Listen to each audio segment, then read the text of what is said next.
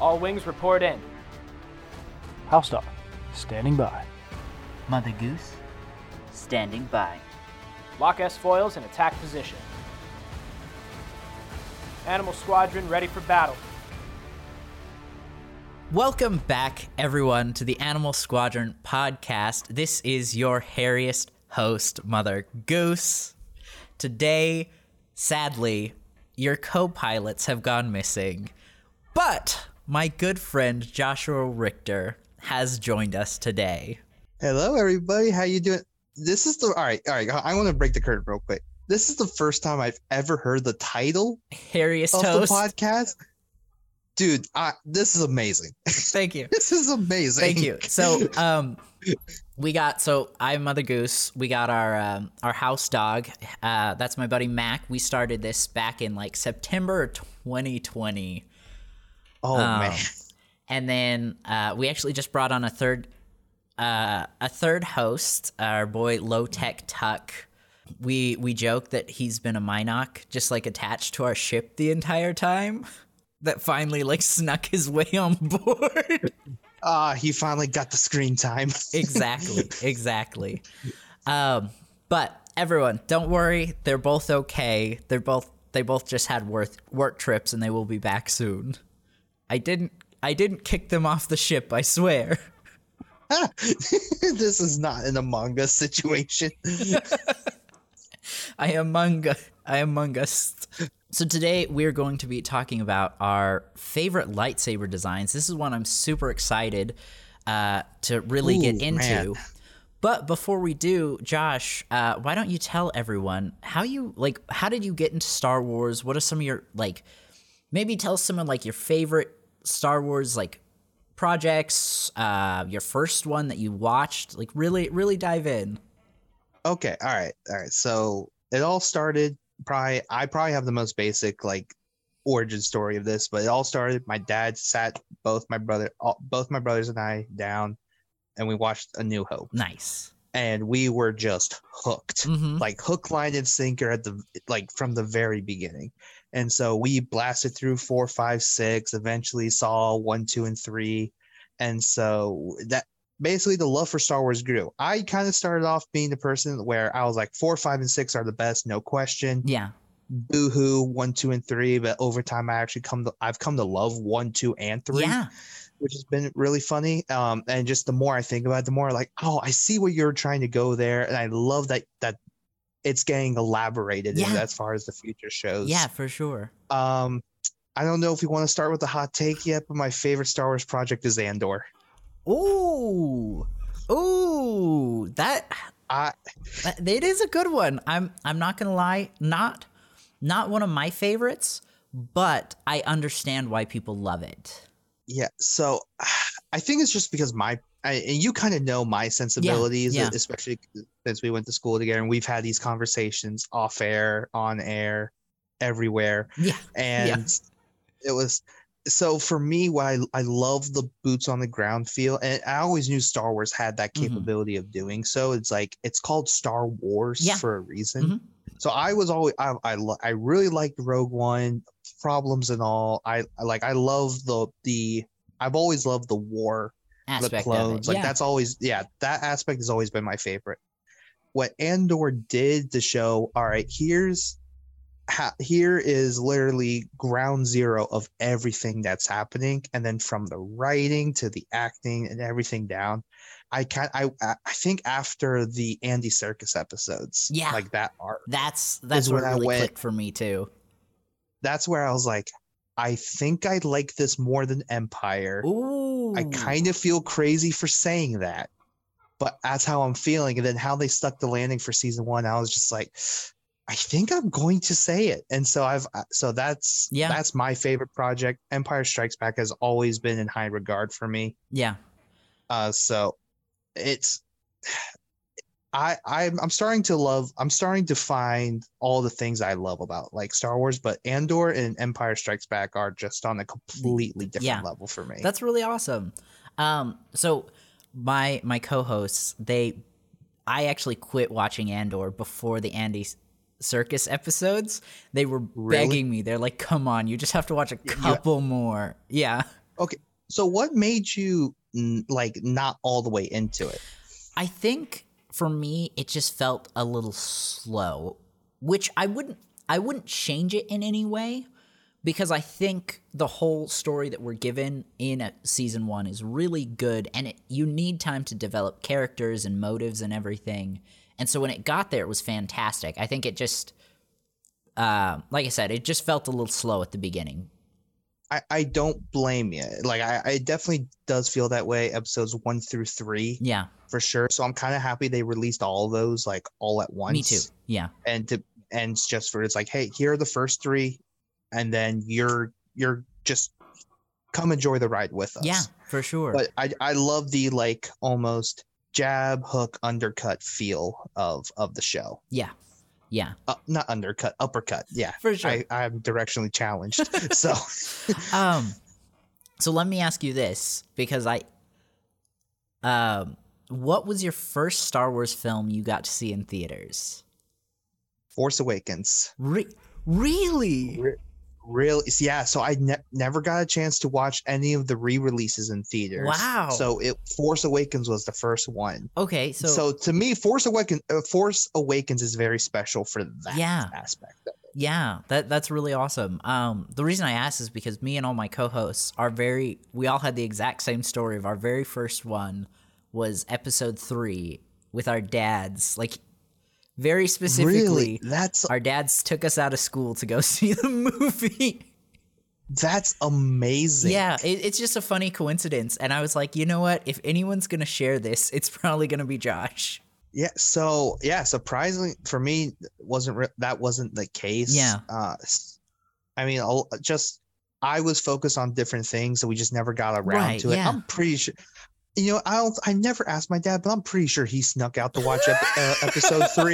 But but none of my brothers and we ever did. But at that point, we were hooked on the Genndy Clone Wars arcs, and then and then the Dave Filoni Clone Wars a couple years afterwards. And so we, no matter what, we've all been hooked on Star Wars to the point where like my brothers and I are texting, it's like, did you just see Clone Wars? Like, we're going all like deep dive into Clone Wars, to Rebels especially, until I just kind of ran out of time. But Star Wars is very near and dear to my heart, just because, like, I mean, we both met at school. We both wanted to make films. I definitely think for me, like 80% of that is because I watched Star Wars at such a young age and have that great feeling with my family. Yeah, for sure. For sure. I don't know. So that's one of my favorite things, is just getting to talk to Star Wars fans and like finding out what it really means to them, because it's so impactful. Yeah, it's in its own way, and each person has like a special way of like, oh, I generally watched it with the original trilogy with my family, but then there's some, it's like, no, I grew up with the prequels. And that's how I bonded. And then there's some that's going to be, well, I grew up with, like 20 years from now, I grew up with Mando. I grew up with the sequel trilogy. And being able to kind of just like connect on that level, I think is such a sweet moment in time. Yes. For sure. Also, to our listeners, Josh did not disappoint. He's got his Mandalorian hat on, a Mandalorian shirt on. Yeah. He had to. He knew. He came prepared. Yeah. Well, you ready to start talking about lightsabers? Let's do it. I think it's been like 20 minutes into this episode, but yeah, let's yeah, sometimes you kind of listen. Yeah. If there's a show for tangents, this is the one. Oh, buddy, and be prepared for a 3-hour episode. Let's do this thing. Yeah, let's go. Okay, right. So I will start us off just like all of our other top 5 videos. We each or not videos, each of our top 5 podcasts, we've each brought our top 5 and some honorable mentions that we're going to be talking about today. So my number 5, this is really hard. I actually hate that we have to only do 5, and I made the rules. But I'm going to go with the Temple Guard lightsabers from Clone Wars and Rebels. Oh, dude, that would be on my honorable mention. That one totally escaped my memory. I know we're talking about lightsaber design specifically, but like just the vibe of the temple guards and like how like in unison they are, their armor looks great. And I bring up the armor because the lightsabers match so well. They fit so well. Yeah, no, like if you're going to rank off the aesthetic of the lightsaber, everything else has to get included too. Yeah, exactly. No, but that temple guard there is just almost, when you see it ignite, it's just like this esteemed priority. Yeah. With the guard, and it's like, okay, when they ignite, nothing else matters. Like it's strictly business. Yeah, and okay, so we don't really get this in Clone Wars, but in Rebels we got the like folding version that we also see. Dark Ray has in Episode 9, where it's two lightsabers kind of pointed the same direction, and then you can flip it to make it a double-sided lightsaber. I love that so much. It's of such a unique design, but it's really solid. Yeah, and I think I mentioned this already, but the coloring of the actual lightsaber matches so well with the like yellow blades. Yes, absolutely. Especially when they were doing it in Rebels, when they're going with the backstory of the Inquisitor, and with the Temple Guard, it's just, oh man, it just works so well. Yeah, and I was actually watching the Temple Guard or some episodes of the Clone Wars within the last couple days, specifically with the Temple Guard in them, and I was specifically looking at the hilts. I don't think the like flipping design was there originally, and so my first thought was, oh, there's contradictions, and then I'm like, not necessarily. They could just have had them unfolded the whole time. Like, just because we don't see that in Clone Wars, to my knowledge, doesn't mean it's a contradiction. Filoni loves to add context. Later on. It's not necessarily a retcon. It's just, oh, here's what I also get to say. Yeah, exactly. And so I think that exactly within the design, that makes sense. And I've got some photos up. Really, and even most of the Clone Wars Temple Guards have their hands covering where that fold would be anyway. Yeah. Anyway, one of my absolute favorites. What do you have for your number 5? Number 5, Darth Maul. Oh, good. I'm sorry. It had to be on here. Yeah, it had to be on here, but more importantly, it's the entrance. The entrance where you get one, like especially Phantom Menace, they're teasing just one lightsaber. Yeah. And then when you get to moment, the other side lights up. 6-year-old me, boom, Same. like mind blown. I only remember a little bit from my very first watch through of Episode 1, and that is one of the moments. Yeah. So, and also how Ray Park just maneuvered with it. Like it was it's a forceful weapon. Yeah. And I think it fits Maul perfectly to have that, and especially when you go into the Clone Wars arc of things. Yes. It's so perfect to have something so, like, for lack of a better word, like obtuse. It's a giant staff. Yeah. But it's the fact of like the swift movements, but it's almost like the powerful samurai, but who's kind of having the strength of a British broadswordsman. Yeah. Mm-hmm. And it's just that blend together. But oh man, it had to be on the list for me. Something I really like about it is it's very simplistic, like the actual design of it. Oh, it's literally the same thing each way, and then it just connects in the middle. But like, I think there's beauty in that simplicity.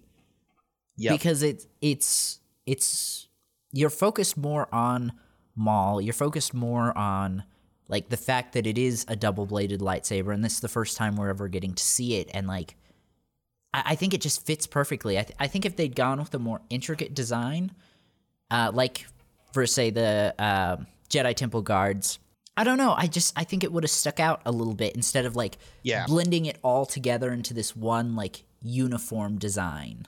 Yeah, and I think what I also love about it is that Maul was using even the hilt as part of the weapon. Yeah. So it wasn't like it was giant for giant's sake. Mm-hmm. Like there was a purpose in using it as a blunt weapon as well. Yes, and the fact that like even when it's cut in half, he can still operate at least one side. I can't remember. Do you know, does his lightsaber have 2 or 1 kyber crystals? I think I want to say Clone Wars answered that. Now, correct me if I'm wrong. I am not the greatest historians when it comes to this, but I'm pretty sure if it was cut, one side was able to be used. Yes, I know. So I know for sure one side can be used. I just can't remember if the other side also could be used. Because I know for a while he's using one half of his original lightsaber and the dark saber for a while. Yeah. I am literally on episode 8 of season 7. Like, I'm just an episode or 2 away from like watching that again. I love season 7 of Clone Wars. Wasn't the biggest fan of the little mini arc in between, but when they got to the Siege of Mandalore, yeah, it is peak Star Wars. Yeah. So okay, so that's the arc I'm watching right now, and like, we don't have to go too deep into it, but I actually, I'm enjoying it more than I remember I did. So I was in awe, and I think it just hits. The last episode hits perfectly for me. I agree. And that's where like, oh yeah, like you've seen it already, so I'll spoil it a little bit. It's just the whole Order 66 angle, and I love this recontextualization that happens. Yeah, and then you see like, oh, here's Ahsoka's like reaction to it. Here's Rex's reaction to it. And then like how Maul escapes, and then what happens to Mandalore, and now with Mandalore season 3, like that adds more context to it, so it's very interesting. Yeah, I agree. Okay, sorry. While we're on a tangent, I have a quick question. We're talking about lightsabers. What do you prefer in terms of kyber crystals, and specifically the red lightsabers? Legends lore or the new Disney canon lore? Ooh. The synthetic Legends versus the bleeding canon. Oh man, I see both. Yeah, I understand the argument for both.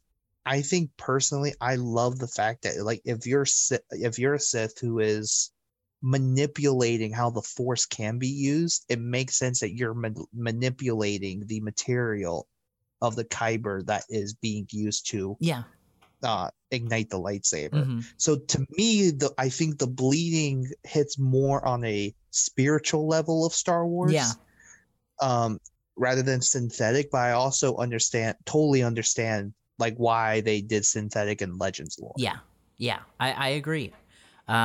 It was one of those things where I was so mad about at first, and then the more I thought about the change, I was like, wait, I really like this, especially when you add in the whole like purification of the blood crystals, turning it white. I don't know. I just really like it. Oh yeah, there's been a lot of things where I didn't like it at first, and then I thought about it, and I literally had to force myself to think about it and like think about whatever it is. And I was like, okay, I actually like this part. So if they take it in this direction, I'm actually going to really like it. Yeah. All right, you ready to move on to our number 4? Let's do it. Great. So I have Dooku's lightsaber. That's my 4 too. Okay, cool. It always happens. There's always at least one where people line up. Well, great. We can kind of just talk about this together. Look, Curve Hill will always make it. It's so cool, right? Yeah, it's so elegant for the backstory that Count Dooku has, and just like coming from a high class like area before high class like society before going down to be like with Jedi, and then eventually moving on to Sith.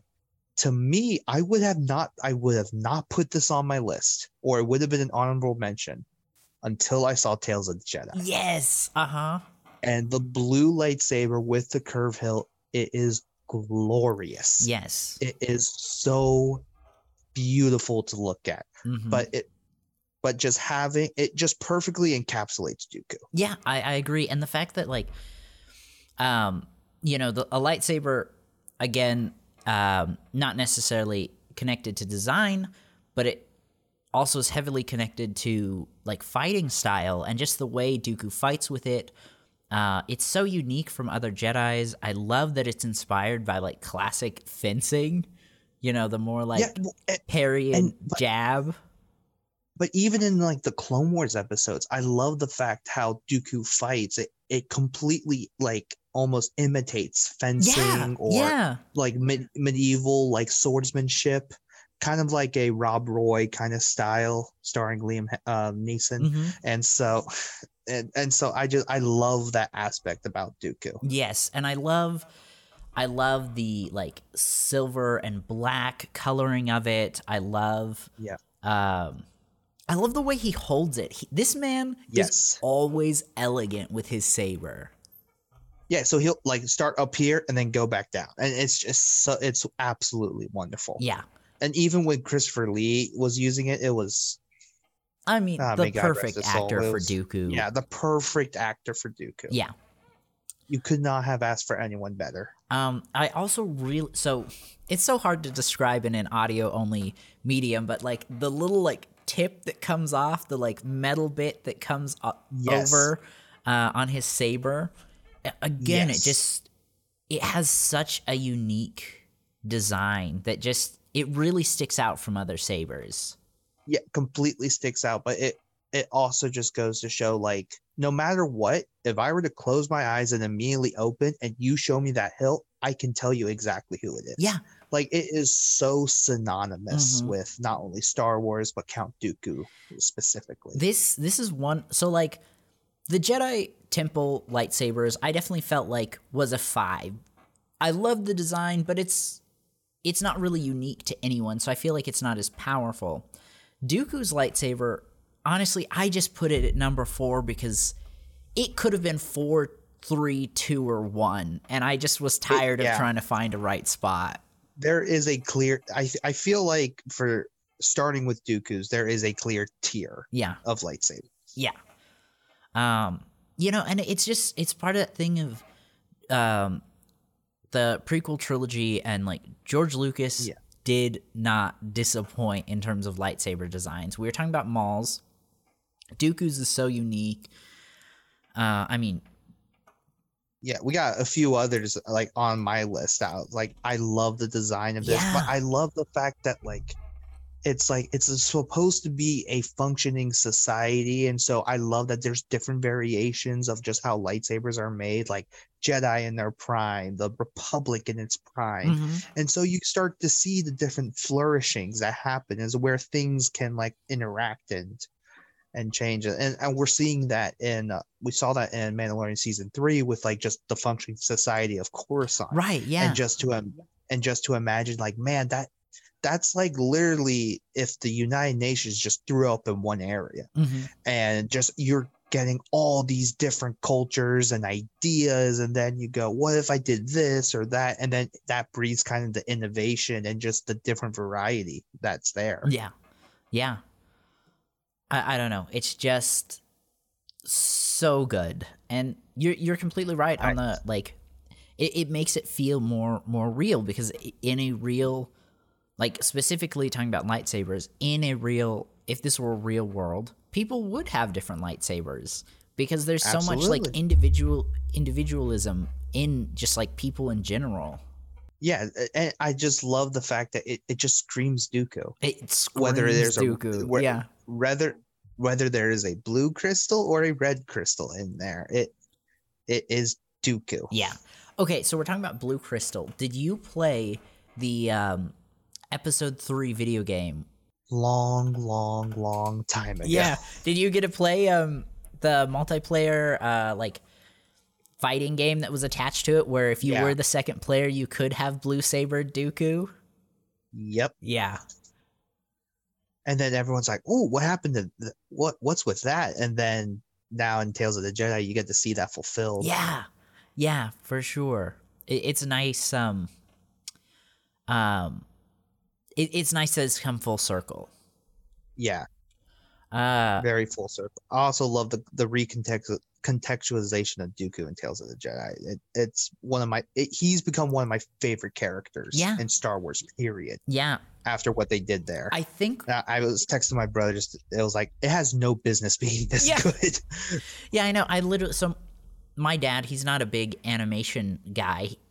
He doesn't really like animation, but he loves Star Wars. And so I told him, I was like, listen, you just need to watch these 3 episodes. You don't have to watch anything else, just these 3 Tales of the Jedi episodes with Dooku. What did he say? Did he love them? He did. He really enjoyed them. Yeah. Yeah. Luckily, my dad loves drawing, so like the animation thing was never just a worry with us. And plus, I also think we grew up at the right time as they were announcing them all. So, like, we've all been like fans of it. But I was the latest in my family when it came to Tales of the Jedi. I just never got around to watching it because it came right when the peak of Andor, and I only had like one show to watch. Yeah. And Yeah.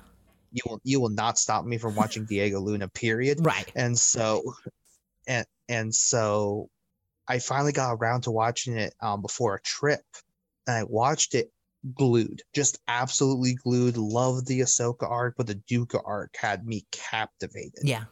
Yeah, and I think if we get more Tales of the Jedi, or even a Tales of the Sith, I would really like at least a couple more episodes on Dooku from the transition of where he is at the end of Tales of the Jedi to where we see him in the beginning of Episode 2. I definitely see the connection between the two. I just would like a little more. My personal hope with Dooku is that we get one more episode, and it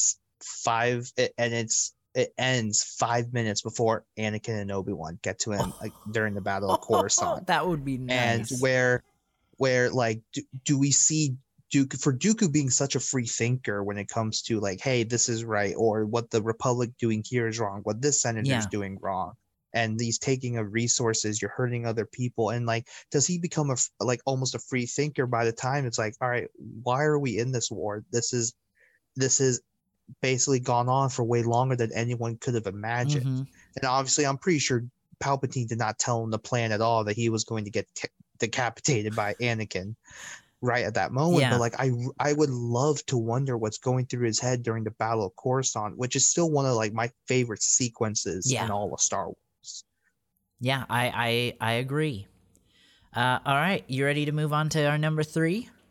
Number 3, let's do it. All right, I have Obi-Wan Kenobi's how do I phrase this? His episode 1 lightsaber. I was gonna say original lightsaber, and then because I was thinking, okay, chronologically it's his first one, but then also original, we see his other lightsaber first. So yes, the OG Ewan lightsaber is what I'm hearing. So this one has just so much nostalgia behind it because I'm not gonna lie, I'll be honest, this was my first lightsaber toy.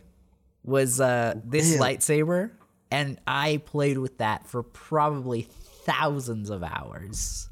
Yeah, so mine was the Obi-Wan hilt, but a purple lightsaber. You know what? Actually, now that you bring it up, mine had a purple lightsaber too. Yes. Okay, yeah. I don't know. There's just like it's sleek, and it's very clearly inspired by Qui-Gon's lightsaber. But the almost like mace-like end on it makes it really stick out. And I really like thinking about it. I really love that. Like, so Qui-Gon, Obi-Wan's lightsaber is very inspired by Qui-Gon's, but then it comes again full circle to where Luke's second lightsaber is very inspired by Obi-Wan's. Yeah. Yep. But no, I think black and silver is just such a nice color combination for lightsabers. And especially at the time where he had the braid at that point. Yeah. Mm-hmm. And then he had like the very light beige like outfit. So the black and silver kind of pops off, and then the blue. Yeah. Yeah, it's a solid lightsaber. So sadly, it did not make my list, but that was an honorable mention. Nice. And I really like the handle of it, like where you actually hold the lightsaber. It's so like defined. Yeah. You've got the black on very one end, ergonomic. Yeah, with the silver stripes, and then on the other side you just have a wall of silver. It looks like a handle, I think, more so than any other lightsaber. Yeah. 100%. I don't know. And again, just like, so I don't know about you, but like I would play with it like a lightsaber as a kid, but I would also flip it around and like use the mace end to hit people with. I was a violent child. No, so I'll give you a fun story. So, I grew up in Orlando. So a couple times we went to Star Wars weekend. This was back in the day. So before Galaxy's Edge, before Disney and Star Wars was even like ever a thought. So basically, they had it to where all the kids could spar Darth Maul, Vader, and all that fun stuff. Well, I brought my lightsaber. Nice. Now, granted, all my friends and I, we were doing lightsaber duels all the time. Yeah. So this thing was beat to death. like it was purple, and one plastic part was white because it was about to break. Wow. Nice. And so my dad's about to start recording. I'm about to spar Darth Vader. I go to whip out my lightsaber and it doesn't come out. Oh, no. Because the plastic part got messed up. So I had to go and pull it. Just like, you get it. And then so as my dad tells the story, you see Vader doubled over laughing at me because this kid's pulling out some like archaic like cane almost. and then I went after him, but yeah, that I love that lightsaber. Yeah. My first ever toy lightsaber. It was wonderful. Yeah, for sure. Okay, what do you have for your number 3? Okay, the more I think about it, the more I like it. It's I didn't expect it to be on my list, but it's Kylo Ren's lightsaber. Okay, yeah. And I think it just perfectly captures the character of Kylo Ren. So I love that there's exhaust ports and like it's not the full efficiency of what the prequel lightsabers were. It's this kind of weird Frankenstein amalgamation. Yeah. And like of the hero worship of Vader, and so like and then you get this broadsword, almost this archaic feeling to this lightsaber. And I love how they choreographed Adam Driver using it, and then whoever his double was, whose name escapes me at the moment. But I love the fact that it was treated like a broadsword. And I love the exhaust coming out of it. It was such a unique design. I love the chaotic feel of the blade. Yeah. I know for a lot of people, this probably doesn't make anyone's list, but I just think when it comes to how it fits the character, the design, and to me, just like the visual aesthetic of it, like it had to be in the list. Yeah. So, okay, this will be a really weird note, but the like single red wire that sticks off from the exhaust ports that goes down to the handle, such a nice detail. Yes. I love the detail. So you know that like it's like he has no idea what he's doing. Yeah. And like not even just like in the moment, but just repercussions of his actions. And so I love that you have no choice but to focus on that red wire. And so it's like, and we all have the innate thinking of, ooh, loose wire, not the greatest thing. Right. And you go, oh, but that perfectly is Kylo Ren. That's perfectly Ben Solo, where no idea what's going on. Like you're learning from Snoke. Yeah. There is no Sith lore. There is no Sith community, obviously. There's nothing there. You're on your own. It's like, it's not going to be a situation of, oh, I know exactly what a lightsaber, a Sith lightsaber that is supposed to look like. And then on top of that, the whole bleeding of the crystal, and it perfectly captures the character. Yeah. And that's something I just value tenfold. Yeah. So correct me if I'm wrong. The reason his crystal's unstable is because something went wrong when he was bleeding it, right? Yes. Okay, cool. That's what I thought, which again, like you were saying, just really encapsulates his character. Yeah. There's obviously we can talk about what the sequel trilogy was or what it wasn't, or like what we all hoped it would be. I may not agree with some of the decisions they've made with Kylo Ren. I think the lightsaber they could not have done any better. I completely agree. And, so something we say on this podcast almost every episode is like, your Star Wars is your Star Wars. You are allowed to like what you like, and you are just as allowed to dislike what you dislike, Yep. We talked about a lot about how Star Wars has essentially become a restaurant. There's something for everyone on the menu. You're going to like something on the menu, but that doesn't mean you're going to like everything on the menu. So it's an incredible version of Golden Corral is what I'm hearing. Yeah, pretty much. Pretty much. Star Wars is cinematic Golden Corral. Exactly. That is our tagline for the episode. Yeah.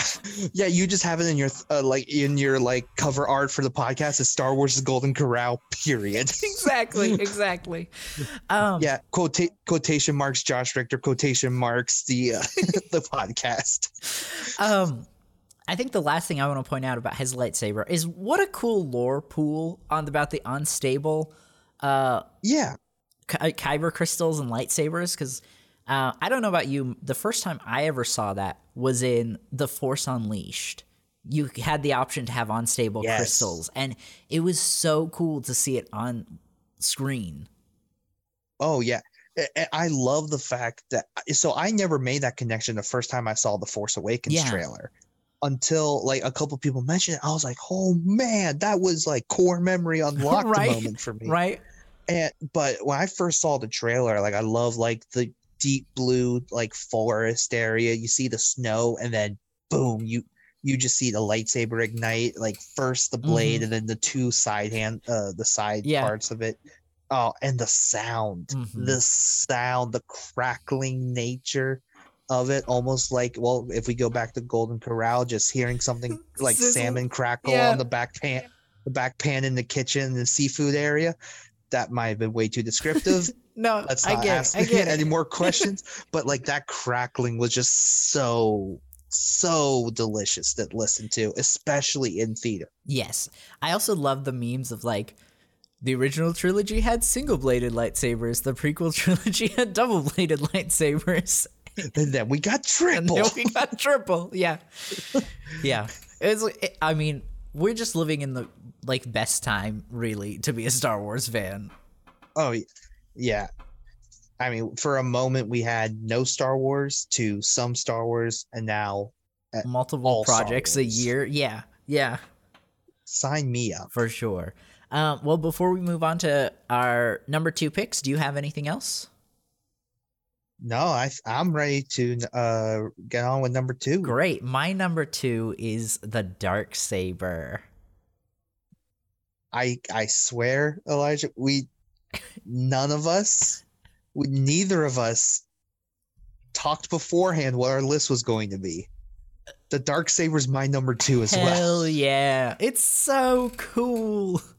Okay, also, real quick, I am going to just do a Mandalorian Season 3 spoiler tag here, because I feel like talking about the Darksaber, we're going to kind of get into it. So, if you haven't finished Season 3, maybe skip ahead like 10 minutes. That's a guess. Yeah. It might be 30. It might be 30. The vibes of it, the lore behind it, the story, the like just Mandalorian's devotion to it in general, like it's all so good.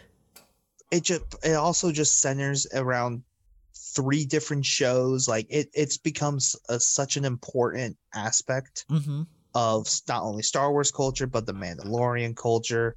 Like I love what they did talking about Taz Vizsla and the Clone Wars arc of it all, and then how like Maul took it, and then Sabine and Bo-Katan took it, and then ultimately what we get to in Season 3 of Mandalorian. Right. Yeah.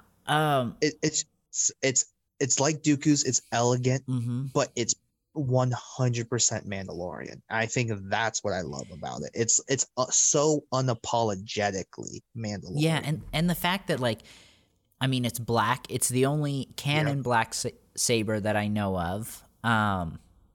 It looks like an actual blade, which is just so unique. And like, I love the fact that George Lucas was just like when they were making these episodes was just like, yeah, a metal sword shouldn't be able to block a lightsaber. And like, that's how we got the Darksaber. It's just like, oh, we've already animated this, we need a quick fix. And then it became something so integral to the Star Wars story. Yeah, I love the white outline around it. It's so fun fact, it's Ashley's favorite.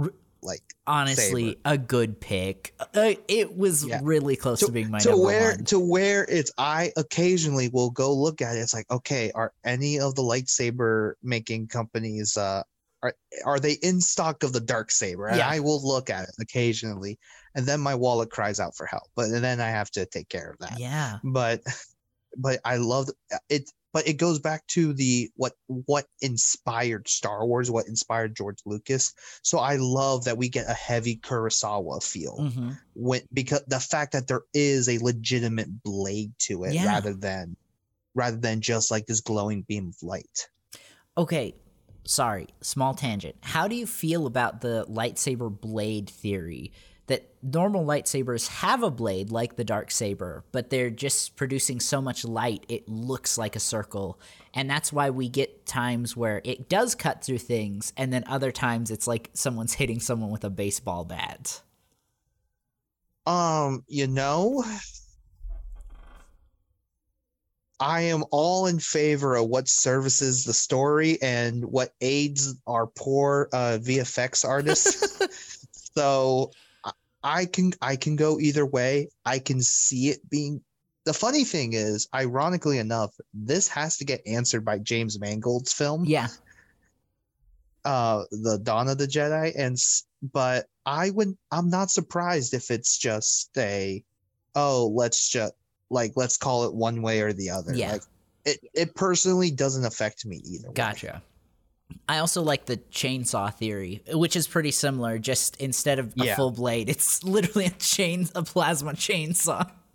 Did you ever see the one physicist that's like, I'm going to build an actual lightsaber, not Hacksmith, which that one's a lot of fun. Yes. But no.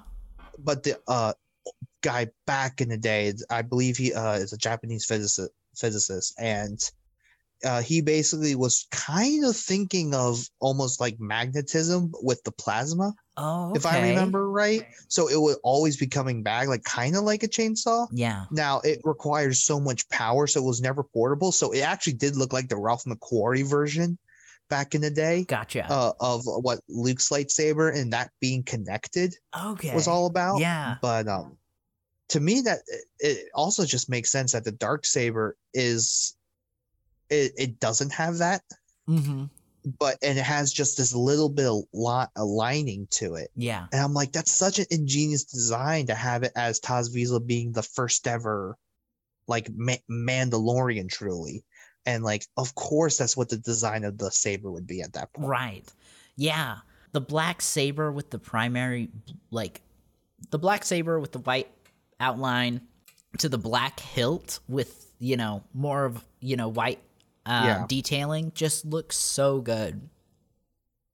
Yeah, it looks so good. So, all right, let's bring up Mandalorian season 3. Are you sad that it's destroyed? Yes and no. I'm sad it's destroyed, but I understand the purpose of like the Mandalorians have become too dependent on it, and it kind of needed to go. Yeah, I'm okay. I'm okay that it's destroyed. I don't like how it was destroyed personally. Yeah, but it kind of just got crushed. Yeah, I feel like how with the Darksaber, like that's my microcosm of Mandalorian season 3 is like, I like the decision. I think that's the correct decision. Like, and if I was a creator on Mandalorian season 3, I would make that decision. Yeah. Now, do I like how it went there? I not really. I would have done personally a different way, but I still think overall it's a good decision to just get rid of it. I think what would have made it a little better for me is if Bo-Katan's hand had also been broken. Oh, I can see that. Like, because this man literally crushed. So the lightsaber, the hand, his hand, right? Yeah, yeah, and I think that was the only thing that I was just like I liked it, but I was just like, how is her hand okay right now? Yeah. My personal theory is that Grogu is going to take the Kyber crystal from the Darksaber and create a new lightsaber from it. Yeah, I hope they do that angle, because one does not simply become Mandalorian by not being Mandalorian. Sorry, my cat. Huh. So I have these, sound panels everywhere. Yeah. She's on. I've got a futon up here. She's on the edge of the futon. She reached all the way up as far as she could to the top of one of the sound panels and just slowly pulled it down off the wall. Hey, man, the cat got the high ground. She got the high ground. Anyway, sorry, you were saying? Yeah, so I just went through a mental journey of thinking about your cat like on the high ground. It's over. But so I would love that theory with Grogu. I don't know what they do with Grogu. Yeah. After season 3, and I think that's something where, unfortunately, I kind of wish they took another year with Mandalorian season 3 to kind of iron out. Yeah. Well, I think a large part of it is I'm not even sure Grogu was supposed to come back. Yeah, so I've had to do this mental gymnastics where I have to remember the 2 episodes in Book of Boba Fett that you have to watch. Mentally add them into season 3. Yeah. And so that's where the season does become a bit stronger for me, because I think if you started with Return of Bryce Dallas Howard's episode in Book of Boba Fett, and that was episode 1, I think you're like, okay, this is an amazing like episode. And then if you go with that episode and then going back to Bo-Katan, I think it would have wrapped the whole Mandalorian story. Yeah. A little bit better, just because it's like, oh, hey, you have to remember that the clones are just as much of Mandalorian history as a Mandalorian is. Yeah. And I think what Filoni and a lot of that creator group has done is like they've really added so much awesome context to clones, to which part of me really wish that would have been in the lore a little bit more. Yeah, I agree. Okay, do you have anything else on the Darksaber before we move on to some I do not. honorable mentions? May the Darksaber rest in peace. For real. Okay, so just real quick, my honorable mentions are Ezra Bridger's OG lightsaber, the gun lightsaber. Ooh. Again, another one. That's a dang it. That's another one that I hated. I hated so much. I'm like, lightsabers aren't supposed to be guns, but when you actually watch the show and you're like, oh, it makes sense. He's trying to hide that he's a Jedi. It functions really, yeah. Qui-Gon's lightsaber had to have classic. I literally, they're so similar that I was like, I want one on my list, and I went back and forth, and I finally decided on Obi-Wan's, but I still have to throw it in here. Yeah. Maul's lightsabers here because, I mean, again, a classic. And then this one hurt because Ahsoka is my favorite Jedi, and so I've got her lightsaber. I love that take. I have her lightsabers here on an honorable mention. I wanted to put them on my number 1 so bad, and then I was like, they're cool, but if we're talking just aesthetics, separating from characters, I don't know if they're my favorite. I totally understand that dilemma. So my honorable mention, my big one, was Anakin's lightsaber. Yeah. I was like, it's the lightsaber, right? Yeah, it's the lightsaber, but I do love it. I love the fact that it's just the random flash handle from the old film cameras. Right. And I was like, I have to like respect the history and put it on there. The one I thought about was Asajj Ventress was on the list. Mm-hmm. And then the Genndy Kit Fisto when he ignites it underwater. Oh yeah. Just because I don't know what it takes to have a waterproof lightsaber, but I am all ears. That arc is one of my absolute favorites from his Clone Wars. Yes. I I don't know. It's the one that I remember most as a kid. And to learn that it's finally over in Mando. Yeah, right? And they've made peace. I was like, yeah, great. I'm all for peace here. Let's do it. Yeah. Okay, so sorry. I just brought up a picture of Kit Fisto's lightsaber. I love how Genndy animated it because it looks like flames as it's like pulsing through the water. And just the refraction of it. I love it. Yeah, for sure. Which Genndy does something incredible with water afterwards too, where it's I think it's the Asajj Ventress and the Anakin fight when they're fighting in the rain, raining, and the rain's hitting the lightsaber and it's creating the smoke. Yeah. Oh man, it's the images from that two episode arc. I think that's also why I love the boots on the ground aspect of Star Wars, because the ARC troopers in the episode, it was incredible. For sure. All right, my friend, any other honorable mentions, or should we move to our number one? Man, the one I'm intrigued about, and I didn't put it on the list because I have not seen it, like a visual of it at all. I'm excited about the Acolytes. Is it for? I forgot her name, but it's like a lightsaber whip. Yes. I know exactly what you're talking about. I am excited to see how that turns out. Me too. But I could not put it on the list because I have not seen it yet. But it definitely could be up here in like, a few years. Oh, absolutely. Okay. So, and I want you to know, my co-host and I, we argue about this all the time. So I'm purposely pronouncing this character's name wrong, and my co-host isn't here, so you can't say anything about it. He's gonna hate me when he listens to this episode. It's Gungi's lightsaber, the wooden one. Oh, what a call. Yeah, we've only seen it a couple times, but like it's so smooth. Like I'm looking at it right now. It's got the wooden handle with the couple metal bits on it. What a call. Yeah.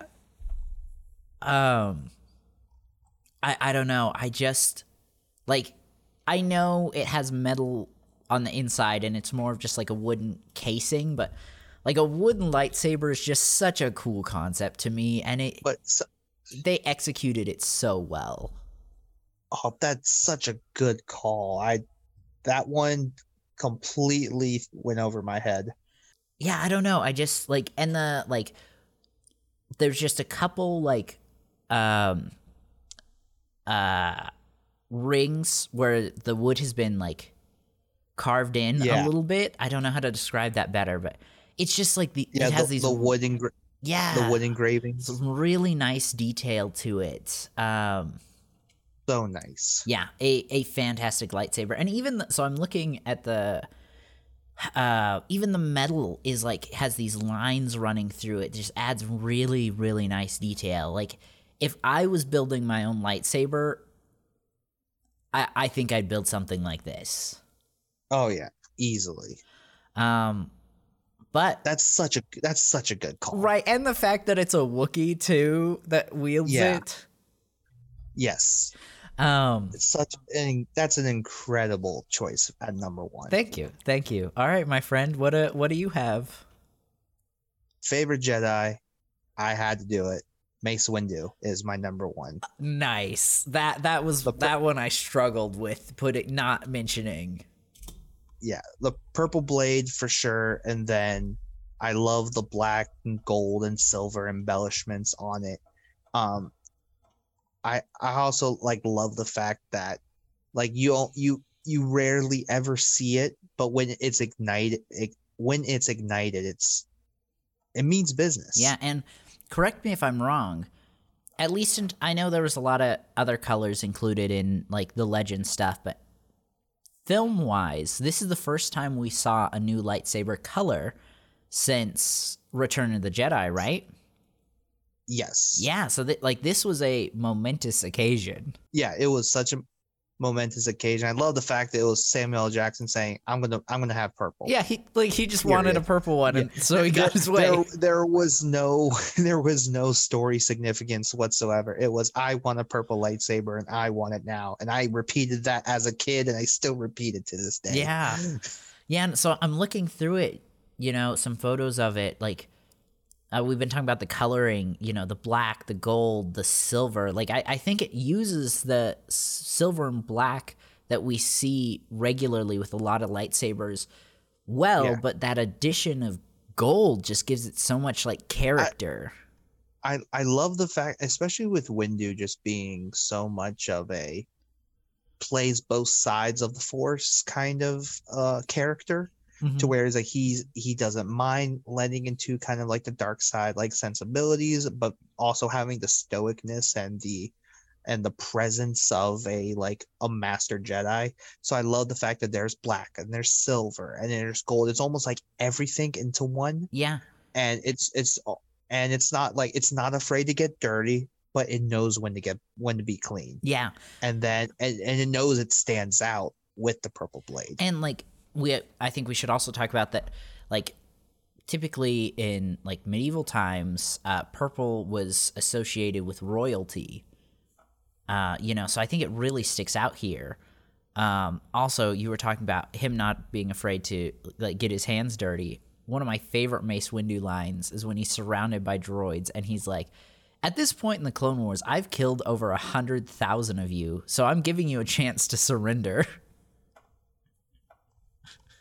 Man, that man was all about the business. He was all about the business. So the whole purple thing, he's very regal. Yes. And he's very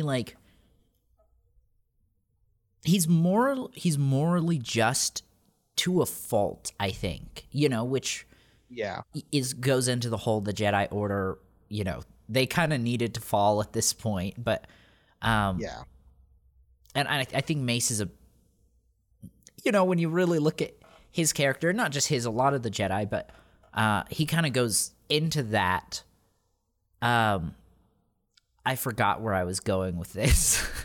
I mean, I'll kind of take it a slightly different direction to where you were going with it. Was Tales of the Jedi. We're going back to Tales of the Jedi, but the episode with Windu and Dooku, and basically how they set it up to where one's finding the truth of what happened and then learning the truth of what the senator did versus someone who just kind of was idle and did what he had to do to survive and advance. And when he advanced to the Jedi Council, when he got that promotion, and that's where it's like, okay, I get why the Jedi Order failed after so many years. Yeah. I see the complacency. I see the dogma and the lack of understanding and context. Is we have these rules, but we don't know why we have these rules. Right. And unfortunately, I think Mace Windu does embody that to a full, to where it's flashy. Oh, Jedi, here we go. But not understanding how things go, and then even him as himself in the battle against Palpatine. Right. Yeah. But even so, he's still a sick Jedi. Yeah. Oh, it's still my favorite lightsaber. I've gotten it on multiple occasions. I love the design. Yeah. It's one of those, again, that just really sticks out. You look at it and you're like, that's Mace's lightsaber. Exactly. Yeah. Well, great. Do you have anything else on it? No, I think we've said what we needed to say. I think so. About the great Mace Windu. For sure. Well, why don't you tell everyone where they can find you and your stuff? Hi, so you can find me on Instagram at IamJRictor or at filmproof_creative. That's the company my wife and I have co-founded, and as we work to kind of bring content out there into the world. I also have a podcast to listen to. I run the Last Place Fantasy Football podcast. So if you're looking into dynasty leagues and things with future context, we're going to be your one-stop shop for that. You can find us at Last Place FP on all platforms, including YouTube. Give me a pitch here. I am not necessarily the biggest football fan. Why What makes yours podcast stick out? So for us, one, it's just three dudes who love talking about football. And that is going to be the core of our show. We're just three friends who love talking about ball constantly. Yeah. But how we center our show is to focus on the future ramifications. A lot of times, especially in sports, we always think about the next season. Well, we love talking about, how can we see this not only with this season, but next season and the season after that. So we talk about contracts, we talk about future implications, and we talk about the inner workings of running a fantasy league where you have to think years ahead instead of weeks ahead. Yeah, that is really cool. You know, from what I know about fantasy football, that seems like it would be really important information to know. Yeah, especially because then you can start predicting some moves. It's like, this team is trying to do this, and then that's one step closer for you to help build a dynasty. Yeah, for sure. Do you want to give that name to your podcast one last time? Yeah, the Last Place Fantasy Podcast. Fantastic. Well, thank you so much for jumping on the show today, and hopefully we can have you back at another time. I would love to. I had a blast talking about our favorite lightsabers, but I had a great time. Fantastic. Well, thank you guys so much for listening for the Animal Squadron. This has been Mother Goose, and may the Force be with you. See you, everybody.